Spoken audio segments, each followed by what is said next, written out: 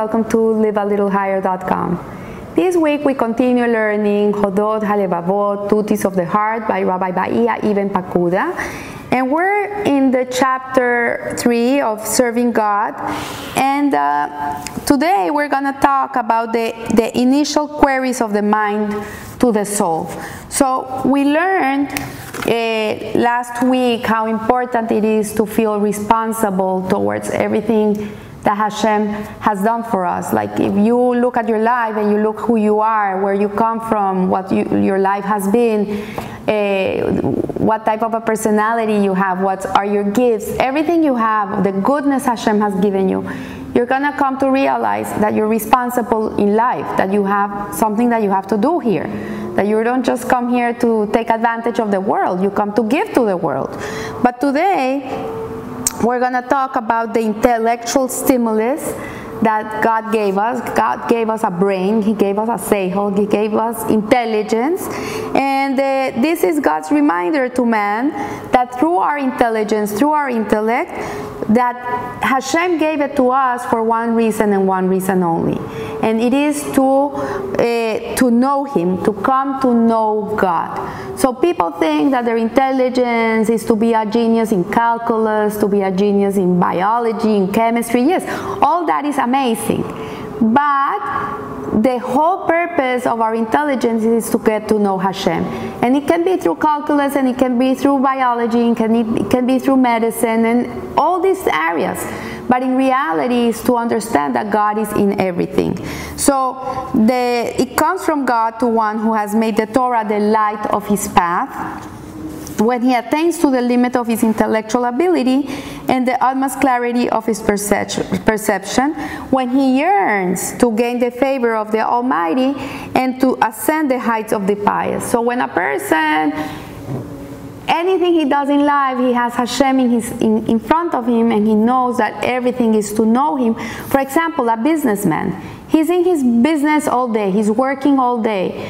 But if he's a person that is righteous in business, he's not stealing money from the people who buy from him, or the people who sell him, or the people that work for him, and he's very righteous with his money, he's very correct in the way he pays the people that work for him, or the way he pays everything he has in his money power, he's very righteous with it, he knows God. This is a person that knows God through his job. A mother that takes care of her kids, that you would think, okay, this is such a job, like a mother, but in reality, it's the biggest job in the world to be a mother. But if a mother understands that she's bringing up the next generation, that child that she has, Hashem entrusted to her, is God's child, and she's the one that is responsible for his welfare, and she's taking care of him, and she's making sure that he's clean, that he eats, that he's taken care of, that he learns, that all his needs, she's giving to him, the love he needs, the nourishing he needs, everything. This is a person that knows God. So what he's saying here is that these are the means by which a man can realize the aim of the intellectual stimulus. He should have a clear grasp of what the Creator has implanted in the human mind, namely adoration of the truth and the contempt of falsehood, preference for righteousness and avoidance of injustice, and paying the good with goodness and praising them, while repaying the wicked with wickedness and condemning them. So a person who comes to know God through his life is a person that is always going to be in the right way, in the right path. So when these concepts are clearly established in a man's soul by way of his intellect and power of perception, his intellect will have become sound and his perception strong. And this is a person that will come to appreciate the favors that God has bestowed on him. He's going to see his life like, okay, I never imagined in my whole life that I was going to deserve this. This brings me to mind my grandmother. She married very, very late, like in her 40s. And she had my mother when she was like 43. My aunt, she was maybe 41. And my other aunt, maybe she was like around 45. And she never thought in her whole life that she was going to see grandchildren. She didn't in her mind. She said, this is it. I'm never going to see grandchildren. And she not only came to see grandchildren, she came to see great-grandchildren. So she passed away 87 years old, and she came to see a whole bunch of great-grandchildren. So this is a person that had no expectations of life. This is a person that everything that God gave her was a humongous gift. She never in her life even dreamt that she could have all this. And she was such a grateful person towards Hashem and loved Him tremendously. So a person that lives with this way of mindset and is not a person that is expecting, it's a person that is going to live in a very high way. And his mind recognizes as obligatory repaying benefactors with good and choosing justice. So a person like this, his whole life is not going to be enough to repay Hashem for all the goodness. So when he realizes that he hasn't the power to do so, and the Creator does not need him, he will be bound to humble himself and to be lowly and small in his own sight. And this is something that is very interesting. I remember many years ago, I asked a Rebbetzin that what happens if I want to do a mitzvah, I want to do a certain mitzvah, for example, I want to go and visit the sick people, and that day I can't go and visit sick people because my own child is sick and I have to take her to the doctor, so I cannot do the mitzvah. And she said to me something that it's been with me my whole life. She says, Margie, the people that are going to be visited, that Hashem has a visit for them, are going to be visited by you or by someone else. They're going to get their visit. The mitzvah, if your intention was to go and do the mitzvah, even if you don't do the mitzvah, but your intention was to do the mitzvah, is counted as if you did the mitzvah.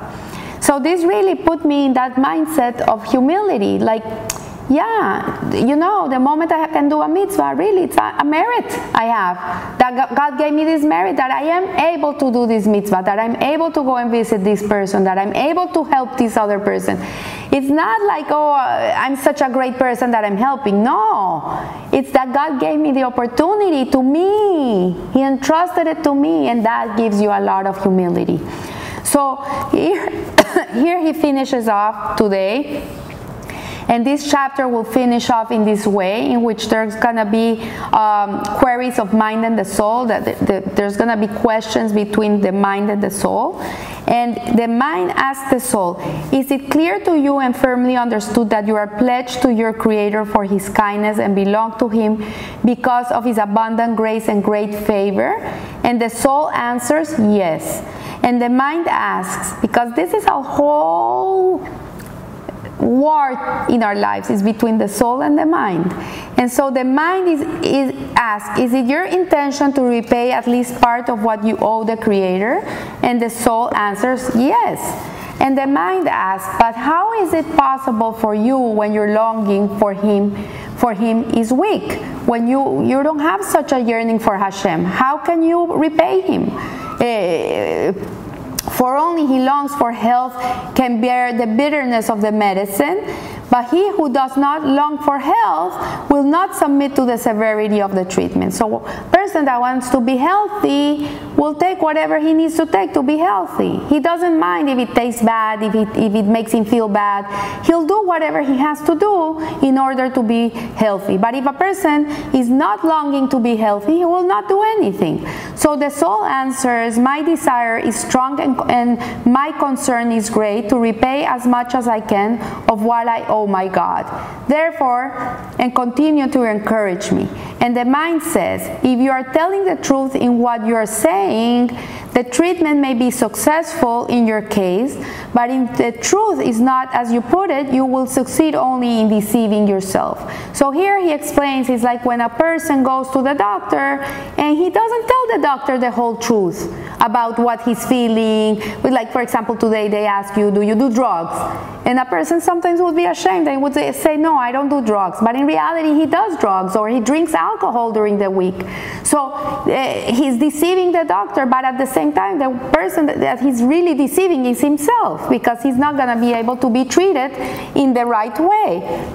So the soul says, and how can it be determined whether my longing is strong or weak?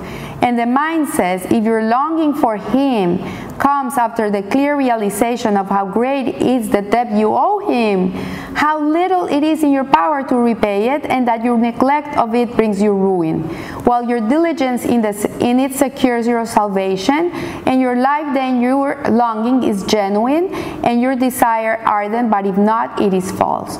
So what he's saying here is that if you really have that longing for Hashem, and it's a true longing, then you're going to repay Hashem with everything you have. And the soul says, so long as I was prompted by the history of former ages gone by, my desire was never other than weak, and my longing was a deception, until the truth of what you have spoken became clear to me intellectually. At first it became clear to me by the way of the Torah's inspiration, and afterwards by way of rational demonstration. It was then that my longing became genuine and my desire pure. So what Rabbi Pakuda is teaching us here is that intellectually it's very important to use our intellect in this type of contemplation of God, because the intellect is what's going to power the soul to do what it needs to do. It's going to guide it to go in that direction. So it's very important what you put in your head, the way you look at the world, what you contemplate, because this is the way you're going to go. Where the head is, that's where you're going. So what you think is what you feel. So interesting what Rabbi Pakuda has to teach us. So I leave you here, and I wish you a good week, and remember, live a little higher. Thank you.